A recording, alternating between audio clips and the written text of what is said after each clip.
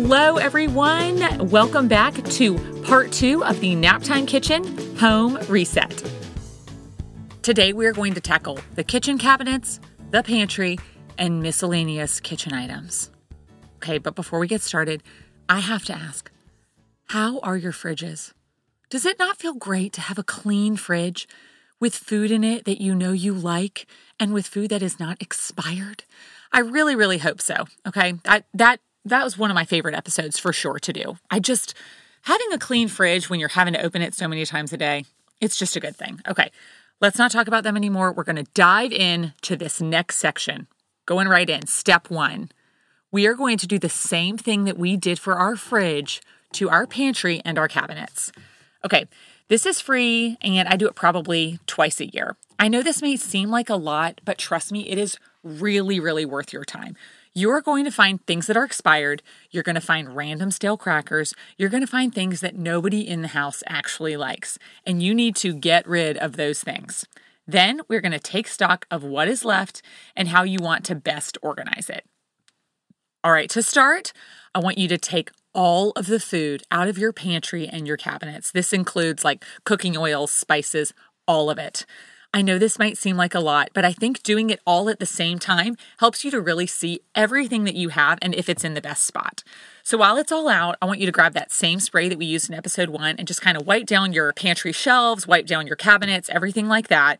And maybe just grab your dustbuster in case you have some spots that have a lot of crumbs and just suck up all those crumbs. It's a really great time to not invite roaches into your cabinets. Let's get them nice and clean. So all the food is now on your counter. This is what I want you to ask yourself. First off, is it expired? If the answer to this question is yes, you should toss it. Secondly, do you like the food or does anyone in your house like the food? If the answer is no, you should toss it. So I want you to keep doing this for every single thing on the counter and keep that same notepad that we had from episode 1. Keep that notepad nearby that's your grocery list and add anything that you're tossing that you're like, oh, we actually would like to have more of that. Maybe it was just expired. Add it to your list. And maybe you had some appliances in your cabinets, in your pantry, everything like that. I want you to ask yourself a few questions with these appliances. First off, do you use it? Or does anyone in the house use it? And if the answer is no, I would really consider donating it or moving it to an area in your house where it doesn't take up your precious kitchen space. So let's say you have a stand mixer and maybe you bake twice a year. Might not need to be sitting on your counter or in one of your prime cabinets. All right, step 2, we're going to assess the placement of food in our cabinets and ask ourselves, is this the best place for that? So here's the thing. For most people, kitchen space is limited and precious. And it could be that one day you got home from the grocery store in a hurry and you put that 5-pound bag of sugar on your pantry shelf front and center. And it could be that though you only bake maybe 4 times a year, you still keep all of your baking ingredients on your shelf front and center. Friends, this is a terrible waste of your prime real estate. Just a reminder, again, what is prime real estate? Just like with your fridge, your prime real estate are those shelves which are easiest for you to reach and get to. You want to fill them with the items that make the most sense for you and your family. Personally, I keep all of our baking supplies on the upper shelves of a side cabinet. I don't need them often, and when I do, I can reach up and take down the baking bins. My prime real estate shelves are filled with things like snacks for the kids, pastas, grains, oats, and cooking materials that I use often. Having a kitchen that is well organized is going to bless you daily. Maybe that means you need to order some spice shelves to help with getting them all fitting in a cabinet or some sort of turnstile. But before you go and buy all of these items, I just want you to visualize if the current placement of your items is best. And remember, you do not have to limit yourself to the kitchen. I love my kitchen, but I still find it to be lacking in space.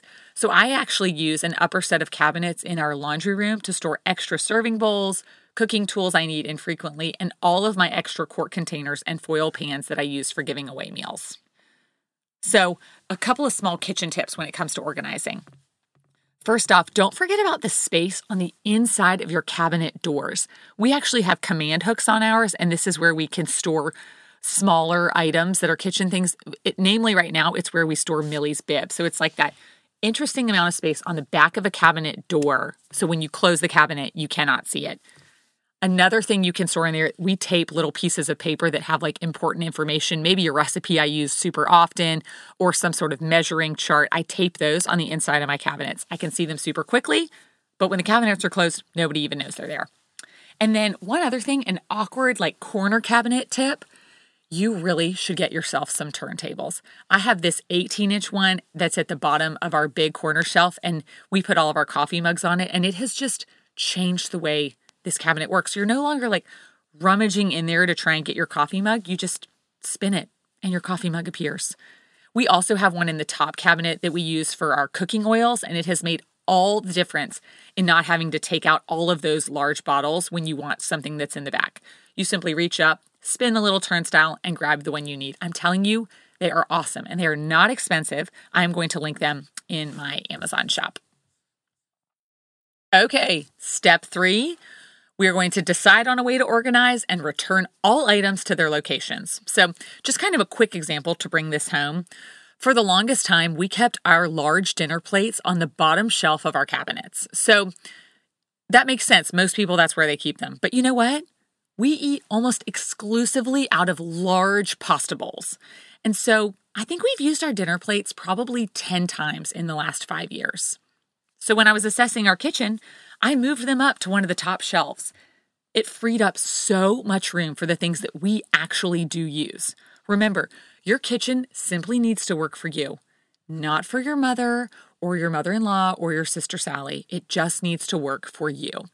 And one other tip too, I've shared this before, but when we organize our kitchen drawers, small boxes that things like stationery, like kids' toddler shoes, those kind of things can be really, really great for corralling similar kitchen items in those drawers. And I use binder clips to clip those boxes together and kind of anchor them so they aren't all in the drawer sliding around. So honestly, that's what I still use. I've never bought anything fancier. It works perfectly, but it could also be just a great trial run for you to see how you're using the drawer. Is it the best way to go about it before you go and buy a bunch of expensive like organization things? So just start with some really, really simple cardboard boxes. All right, moving on. Step 4.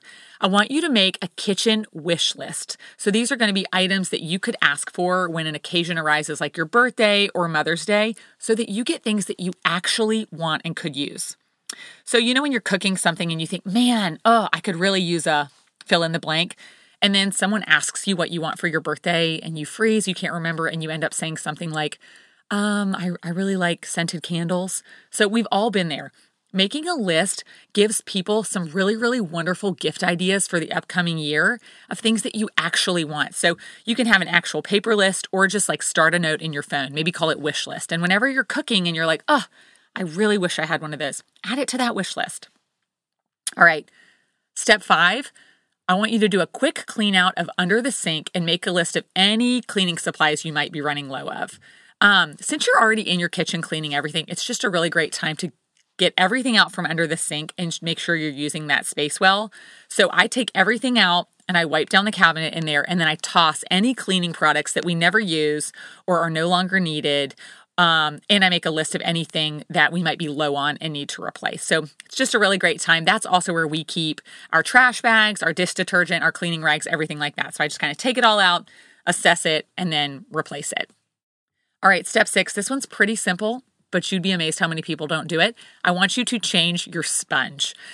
This costs us around $6, but that $6 lasts us the entire year because this is just really good hygiene. Honestly, if you are using your sponge to clean things, you definitely want the actual sponge to be clean. And I do have a little hack for you on this. I buy this pack of sponges from Target. They're like 6 sponges for $6, let's say. But their sponges are actually like a pretty big size, and I have found you normally don't need them to be that big. So I cut them in half. So I bring the 6 sponges home, I cut them in half. Now I have these perfectly little square sized, and I have 12 of them. So that's a sponge a month. So I have all the sponges I need for the entire year. It is so, so easy. And I just keep them in a bucket under the sink. All right. Step 7, I want you to consider using my washcloth method. This is not mandatory, but I think if you tried it, you could really love it. So many of you that follow me online have gotten on board with this, and it really is one of my better ideas, if I had to say so. Okay, so It costs about $4, and this saves us so much from constantly using paper towels or from wondering if like the current cloth out is safe to use, like to wipe down the kids, or if maybe it has like cleaning spray on it. So I get these very inexpensive, colorful dishcloths from Target. They are Room Essentials brand. They come in a 5-pack for $3.99, and they're basically what we use for everything. So track with me here.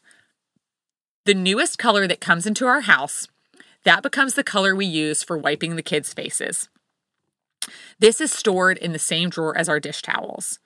The color that was previously used to wipe the kids' faces, it gets demoted to the bin under the kitchen sink. These are for spills, cleaning the counters, etc. And then the color that was previously used for spills, it gets the ultimate demotion, and that is for bathrooms and gross cleanups. So basically, those, like the ultimate demotion, they get used a few times and then tossed, or if there's like something super gross, like the stomach bug hits your house, you can just like wipe it up and throw those things away. So I hope this makes sense. Basically, if I come home and I've just bought yellow washcloths, the yellow ones are now what we know we use for the kids. They're stored with the dish towels. And then let's say before that we had turquoise. The turquoise ones are now under the sink, and I know when I go to like wipe down the table, clean the counter, I grab a turquoise cloth. So if I have them both out, I know yellow is for the kids' faces, turquoise is for cleaning. And I know that could sound like it could get really confusing, but we really only make a color change twice a year. So within a week, we just kind of know this is the color we're using on the kids. This is the color used to clean. And it has saved bundles on paper towels. I mean, I cannot even tell you how much money we've saved not going through all those paper towels. All right, step 8. I want you to go through your dish towels and get rid of any you don't like or that don't work worth a darn. So you know those hand towels that you never reach for, the ones that don't absorb worth a darn, or you just, maybe they're ugly, you just don't like them for one reason or another. They are really cluttering your coveted kitchen drawer space. So I want you to get rid of them. Trust me, you will be so happy to reach into a drawer and only see dish towels that actually work. And maybe you realize you really don't have great dish towels. So maybe you decide, you know what, I'm going to invest $20 and get some dish towels that I actually love. All right, y'all, those are all of the steps. I know that was a lot. We've cleaned out our cabinets. We've gone through our pantry food. Maybe you've moved some things around to places that make more sense to you. Guys, I'm so proud of you. I want you to put your feet up and rest. We need some rest because next time we are tackling the bathroom. See you next time.